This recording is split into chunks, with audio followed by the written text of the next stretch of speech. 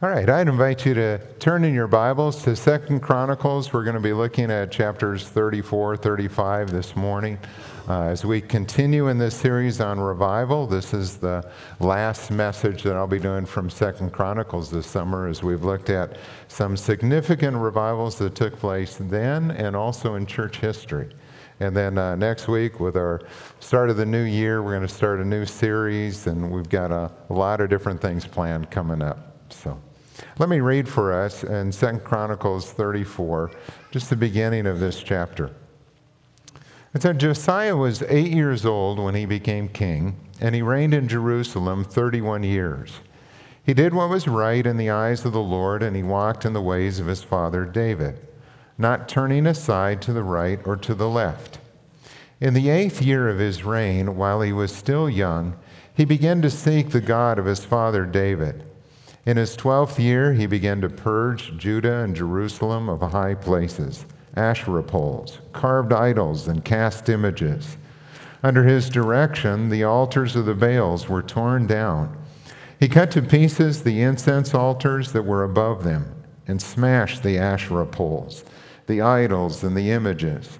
And these he broke to pieces and scattered over the graves of those who had sacrificed to them. He burned the bones of the priests on their altar, and so he purged Judah and Jerusalem. In the towns of Manasseh, Ephraim, and Simeon, as far as Naphtali and in the ruins around them, he tore down the altars and the Asherah poles, and crushed the idols to powder, and cut to pieces all the incense altars throughout Israel. And then he went back to Jerusalem.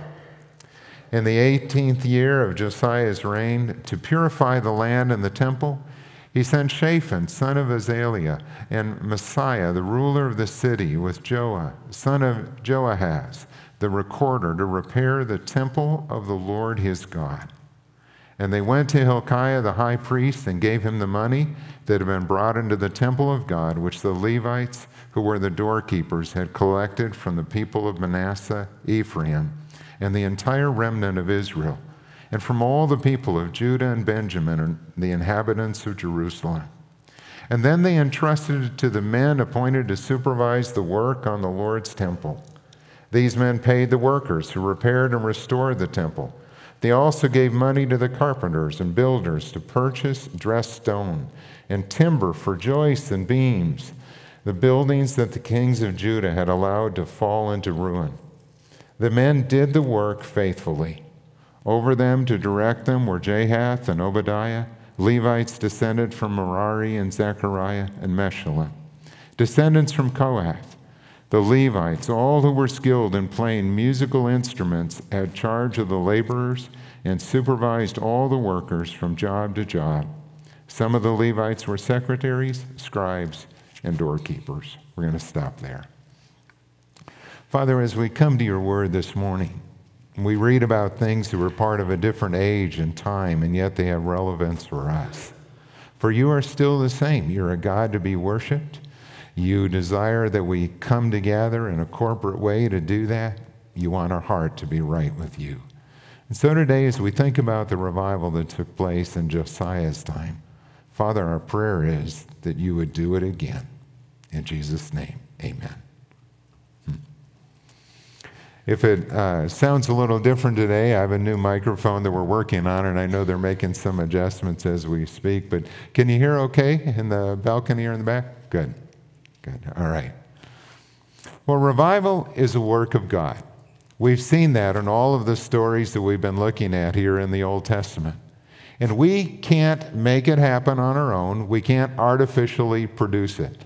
You know, I've been to conferences with pastors where I felt that the speaker sort of felt like he needed to do that. You know, he was waiting for God to show up, and it maybe didn't seem like it had happened to him, and so he tried to pump up the crowd and pump up himself, and it just doesn't work. It doesn't work that way. And I've been to other conferences or ministry opportunities where the word has been preached in reverence, where people have been called to put into practice what God said, and God showed up and moved far beyond what we would have imagined. Because he was there and he was honoring his word and working in the hearts of people. And we can't artificially produce that. God is the only source of revival. But He does use means to get our attention. And what I mean by that is He will use different things in our life to bring us to that point where we may be open to His work or teachable or hungry. He uses things like circumstances. He'll use things like war or famine or economic troubles or natural disasters to get our attention. In the book of Amos, there was a series of 5 things that God did in Israel to try and get them to turn back, and sadly they would not. And finally, God said, "Then prepare to meet your God, O Israel." God will use sin and the consequences of sin in the Old Testament book of Judges. There are 7 cycles where the people, started out good, walked with God, then began to prosper, turned away, fell into sin, and God allowed them to suffer the consequences of their sin. And they experienced oppression, and in their oppression, they cried out to God. God raised up a deliverer and brought them back into a relationship with Him. Sometimes it is prayer, where God moves His people to pray for revival, to pray for spiritual awakening. In the book of Acts, we see examples of that, where the believers came together to pray. And there were times when God moved in such a powerful way. In Acts chapter 4, it said the place where they had gathered was shaken by the power of God. And many, many people came into a relationship with Jesus Christ. And God also uses His Word, whether it is quietly read or powerfully proclaimed. The Spirit of God uses the Word of God to touch our hearts and bring conviction and repentance. The Word of God is living and active. It pierces to the division of soul, of bone and marrow, of soul and spirit. It cuts to the heart. And it causes us to reflect on our relationship with Him. Well, that's exactly what God did in this revival that takes place in the time of Josiah. He used His Word to bring about a great change, not only in the king, but in the nation. Josiah reigned over Judah for 31 years. We can date his reign pretty accurately, confidently, from 640 to 609 BC. The world was changing at that time. Assyria had been the dominant power for 100 years in the Middle East, but their empire was waning and Babylon was on the rise, and there would be a great battle where those scales would be tipped. Because of that, Assyria's influence in Judah and Israel was lessening. And so, when Josiah came to the throne, he began to expand his influence over those areas, including what was the northern part of Israel. And it tells us in this passage that he became king when he was just 8 years old. Obviously, at that point, someone else is watching over him, but here is this new king, 8 years old. And then at the age of 16, he begins to seek the Lord. Now, I read that, and I wondered why. I'd like to know more of his testimony. I'd like to know more of what was going on there. And I wonder about Josiah. What was it that caused him to turn to the Lord at this time? Josiah grew up in a terrible family. I mean, his grandfather was the worst of all the kings of Judah. His grandfather was Manasseh. He ruled over Judah for 55 years. He did all sorts of abominable things. And God in judgment had him carried away into Assyria in captivity. But while he was in captivity, it's one of those amazing stories of grace that Manasseh had a conversion experience while he was there in prison. God did a work in his heart. Was that what caused Josiah to think about the Lord? We don't know. Josiah's father, Ammon, was also a wicked king. In fact, he was so bad, he was murdered by his own associates just after 2 years as king. And during this time, when all of this was going on, because of what Manasseh had done and what Ammon had done, the temple was closed. There were no worship services going on. There was no teaching of God's word. In fact, we're going to read that the book of the law had been lost. And so here is Josiah growing up in this time period. Why did he begin to seek the Lord? Was someone praying for him? Was someone secretly teaching him God's word? Was it Manasseh's conversion? We don't know. But clearly, God was at work. And it should be an encouragement to all of us that even in the darkest of times, when it looks like all hope is gone, God is still at work. God is still at work. And it is never too late to pray. Now, we're going to walk through this passage, and there are 3 points I'd like to make as we focus on this theme of humility, of humbling ourselves before the Lord. What we see in Josiah's life is that it is time to humble ourselves before God. That's where it begins, and we see that in verses 1 to 13. Josiah did what was right in the eyes of the Lord. That's the summary statement on his life. And he chose to follow the example not of his father or his grandfather, but he chose to follow the example of David, Israel's greatest king.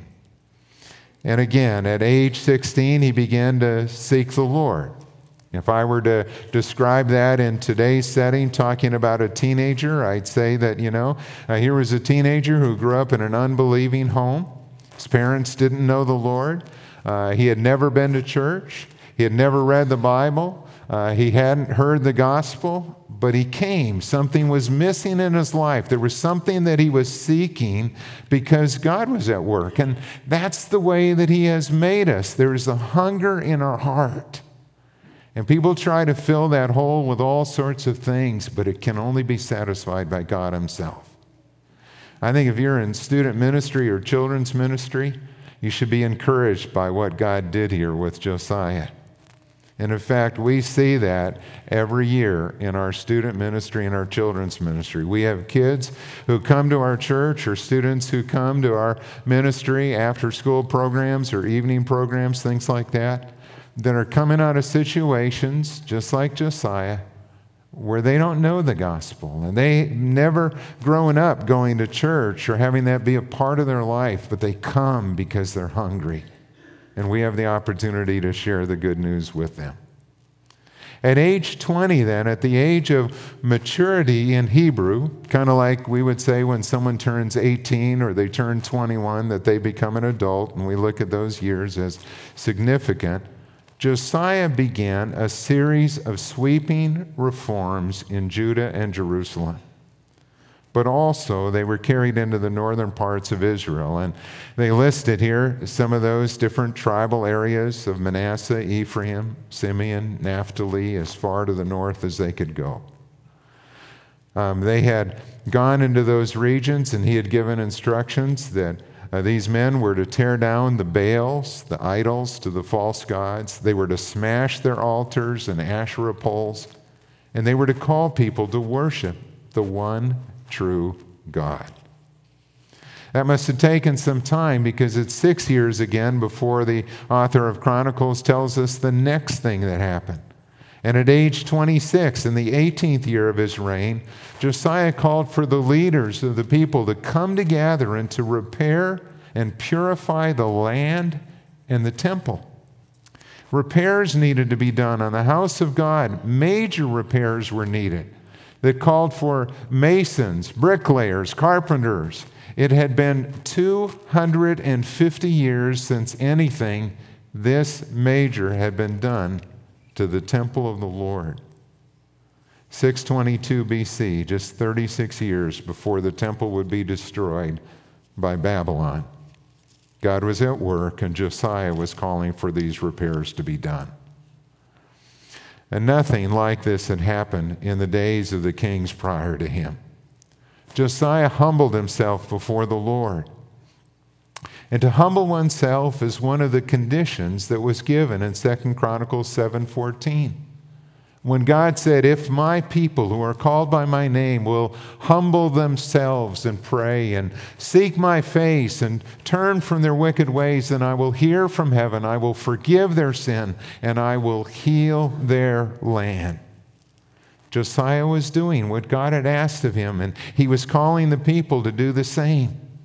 To humble ourselves is to yield ourselves wholly to God, admitting our brokenness, our sin, admitting our desperate need for God, and yielding everything to Him. It's saying to the Lord, I will honor you above all else. Do you remember when you made that commitment to the Lord? Is there a time you look back on in your life when you just surrendered everything to Him? For me, when I was 10, I asked Jesus to be my Savior and Lord. And I understood it at that level as a child, and I made that commitment to Him, and I knew that something had happened in my heart. But for me, the time when I really surrendered everything to Christ occurred many years later, in those years in college when I was growing in my relationship with Him.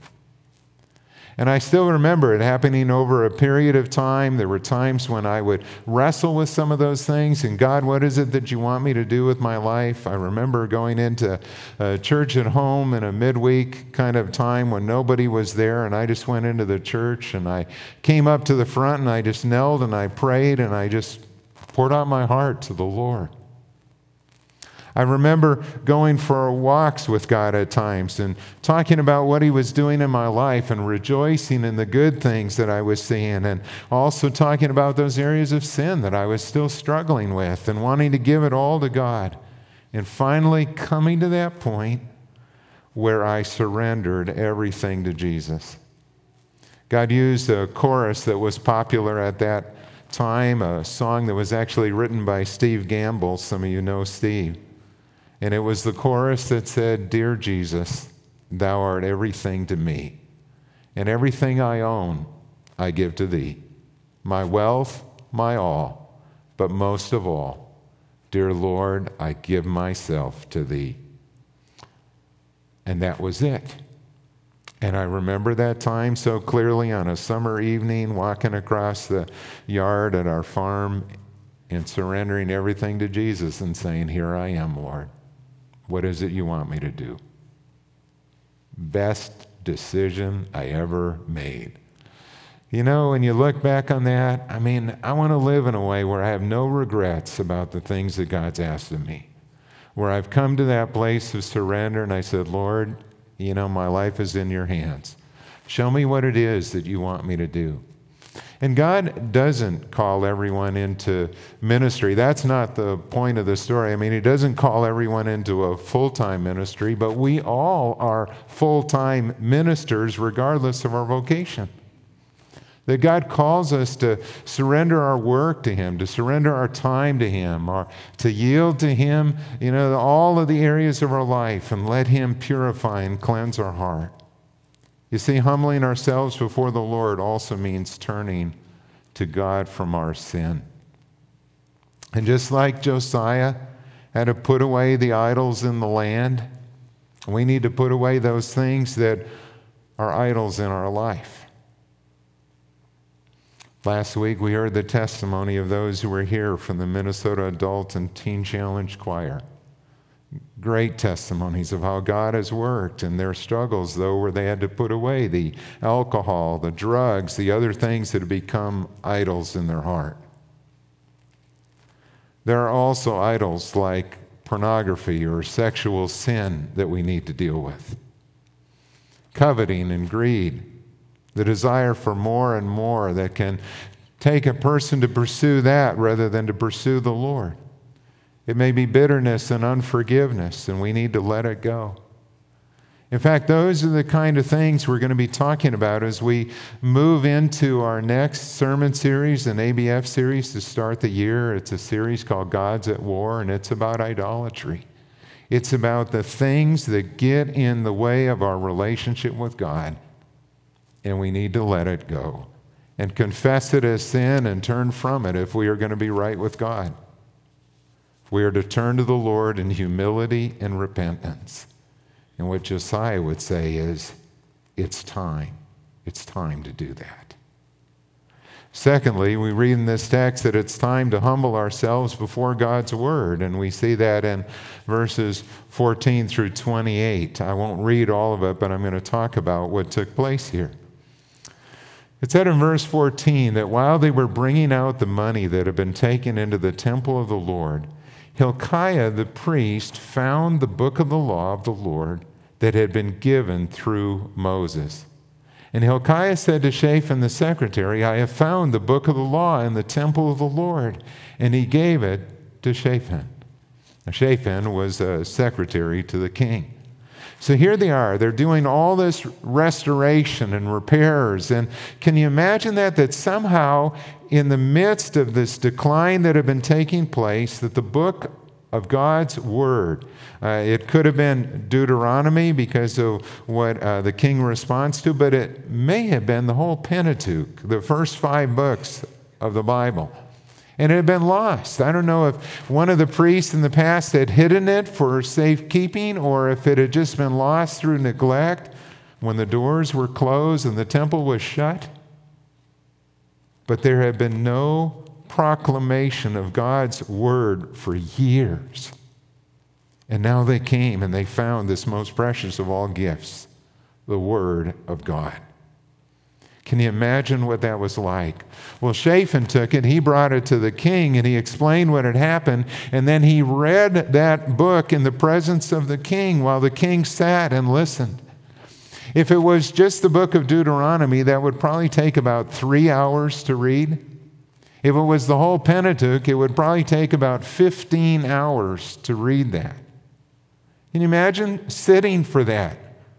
Would we sit to hear God's Word for 3 hours or for 15 hours? Would you take the time to do that and to listen to what God had to say?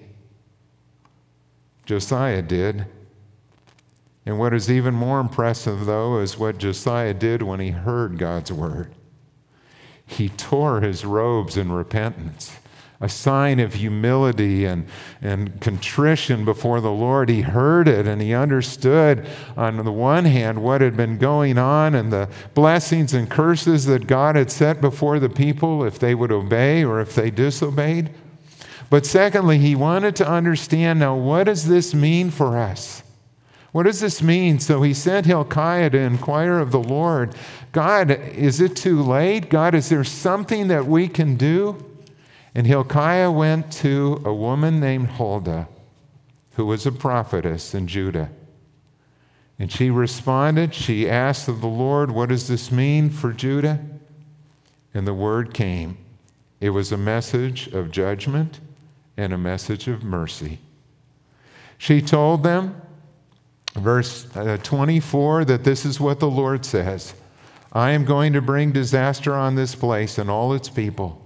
All the curses written in the book that has been read in the presence of King of Judah. That it was too late for the land. That so much had gone on, so much had passed, that finally God was going to come and act in judgment. God is merciful, He is long-suffering, but there is a day when Jesus Christ will return. And the books will be open. And all of that is going to happen in that day that is future, and we just do not know when. On the other hand, it was a message of mercy for Josiah. If you look at verses 27 and 28, it says, she said, because your heart was responsive and you humbled yourself before God when you heard what He spoke against this place and its people, and because you humbled yourself before me and tore your robes and wept in my presence, I have heard you, declares the Lord. And now I will gather you to your fathers, and you will be buried in peace. Your eyes will not see all the disaster that I am going to bring on this place and on those who live here. Josiah would die before the judgment came. He would be gathered to his fathers, and the nation would mourn for him. Jeremiah was a contemporary at this time, and Jeremiah would write a lament for Josiah. He grieved when Josiah died because he was a good king. We don't have that book. I mean, that's not what Lamentations is. Lamentations is about the fall of Jerusalem and the temple that will occur in just a few years hence. But Josiah wept, Zephaniah wept, the people wept. at the death of this good king. You know, in this series, I've been sharing stories of revivals that have taken place in history to show how God has worked even in our own times and generations too. When you go back to the 1920s, there was a revival that took place in China that was known as the Shantung Revival. And it took place in the northern part of that country. Christian missionaries had labored there for well over 50 years. With minimal fruit, they felt. By 1900, there were less than 100,000 Christians in the world's most populous nation. Now, 100,000 people is still significant, but when they looked at what was going on in the church, they just felt like there wasn't this passion. There wasn't this desire to share the gospel with friends, with those around them. They weren't seeing that kind of fruit that they thought should be there. And God used a series of circumstances, and He used two people in particular to bring about this revival. One was a man named Jonathan Goforth. He was a Canadian Presbyterian missionary who had been in China since 1887. The other was a Norwegian Lutheran missionary, Marie Munson. But the event that triggered all of these things was a very sad event in Chinese and world history that was called the Boxer Rebellion, the Boxer Uprising. And it related to something that had taken place in this country that brought about a suspicion of foreigners, and in China, which was very closed to outsiders, all of the foreigners were rounded up and many were killed. One church lost 54 people who died as martyrs. In another region, 59 missionaries were rounded up and killed in a single day. It was a horrible event that swept through. In Nanking, all of the missionaries were ordered to Qingtao or Chefoo for possible evacuation. And those who had been evacuated there began to study the scriptures, come before the Lord and ask God, why? Why were they being removed from this work? And God began to speak through His word and through these people that He raised up. The missionaries began to meet one day a week to fast and pray and come together before the Lord. A group of missionaries asked Marie Munson to join their prayer meetings, and God began to use her to stir up their hearts. She challenged them to get right with God. Was there any unconfessed sin in their life? Was there anything hindering their relationship with the Lord first of all? And they confessed their sins to one another, and they prayed for one another, and they sought to be reconciled. No divisions between them. 3 questions she asked were, have you been born of the Spirit? Have you truly been born again? And what evidence do you have of the new birth? And have you been filled with the Holy Spirit? Are you living under His guidance and empowerment? And Jonathan Goforth began to preach the word, and he called people to obedience, to hear and obey the word of the God. He believed that the Holy Spirit worked in revival by illuminating the Scriptures. And he resisted kind of this modernist movement that was beginning even then, that was undermining biblical authority. And he preached the Word of God. He said, there has never been a revival except where there have been Christian men and women thoroughly believing in and wholeheartedly pleading the promises of God. He went on to say that the sword of the Spirit, which is the Word of God, is the only weapon that has been mightily used in revival. And the people took to heart. They saw the great need. They humbled themselves before the Lord, and they humbled themselves before His Word. But a third thing took place there too, just like in the days of Josiah. It is time to humble ourselves before God's people. And they humbled themselves before one another. In the days of Josiah, the king called together all of the elders of Jerusalem and Judah. He called together all of the leaders, all of the people. In fact, in that last section from verses 29 to 33, the word all is found 11 times. All. He's calling everyone. Northern tribes, southern tribes, come together before the Lord. No one had done this since the times of David and Solomon. And the king then renewed the covenant that they had made with God, and he called upon the people to do the same. He renewed his commitment to the Lord. He was all in. And he called the people to do the same.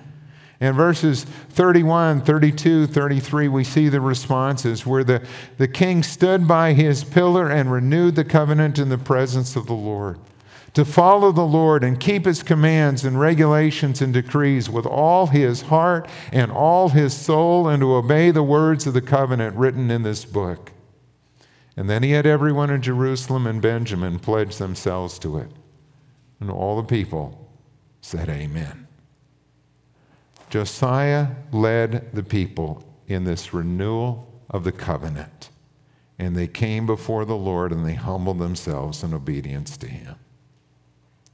You know, when I look at these stories of revival, both in the scripture and in the history, one of the things I see is that revival will not last unless there is a deep change in our heart and a deep commitment to walk with the Lord according to his word. The longest lasting revivals are always based on the word. Emotion may bring people in for a moment, it may kind of touch the heart, and there are times when there are services with a lot of emotion and tears and weeping, and people make commitments, and that is wonderful. But it will not last unless people are grounded in the truth of God's word. To take the word and to make that be the daily practice of our life, to read it, to hear it, to meditate on it, is just so important for our relationship with God. Have you made that the pattern of your life? To come before the Lord in the word, in prayer, to listen to what he has to say and to be obedient to what he asks. We need that. And we need one another to stay strong. In verse 33, it said something interesting about the people's response. That as long as Josiah lived, they did not fail to follow the Lord, the God of their fathers. Josiah had a significant influence on their life, and they needed that to keep them walking with God. James 5:16 says to us, therefore confess your sins to one another and pray for each other that you may be healed. The prayer of a righteous man is powerful and effective. Confess your sins. Admit your struggles. Talk about what's going on in your life and pray for one another. Not in judgment, but with a desire to help and to ask for God to work and to do what only he can do. To hold one another accountable and to encourage one another. We need that. The fruit of the Shantung revival was powerful and it was long-lasting. Those who were saved began to tell their neighbors what Jesus had done for them. Those who turned to Christ took down their household gods and they burned them, they destroyed them. The hearts of the people were full of praise and thanksgiving. You could sense it in their worship services when they came together. There was joy in their singing. The believers had a hunger for God's word. They wanted to study it. They wanted to read it and to know it well. And those churches that were spiritually dead were revived, and church attendance grew and multiplied. Prayer meetings sprang up and began to last for 1, 2, or 3 hours as people got right with God. And even that Boxer rebellion that resulted in the death of so many believers brought a new fire to the church in China, that Jesus Christ is worth living for and he is worth dying for. And it strengthened the church ultimately in their commitment to follow Jesus Christ. Lord, do it again. Do it again in our generation. It's time. It's time. And may David's prayer be our prayer today too, when in Psalm 139 he said, search me, O God, and know my heart. Test me and know my anxious thoughts, and see if there's any offensive way in me, and lead me in the way everlasting. Let's pray. Father, you alone know the condition of our heart. You know the sins we struggle with. You know the areas where we need to grow.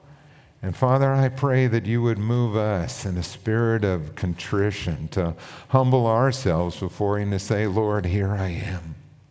I want you to have all of me, not just part of me. I want you to have all of me. And I want to live for you, and I want to be a witness for Christ in my home, in my neighborhood, where I work, where I go to school. God, I want to honor you. And I will leave the results in your hands. And I ask that you would use me and that you would use our church to be a powerful witness for Christ this year. In your name we pray, amen.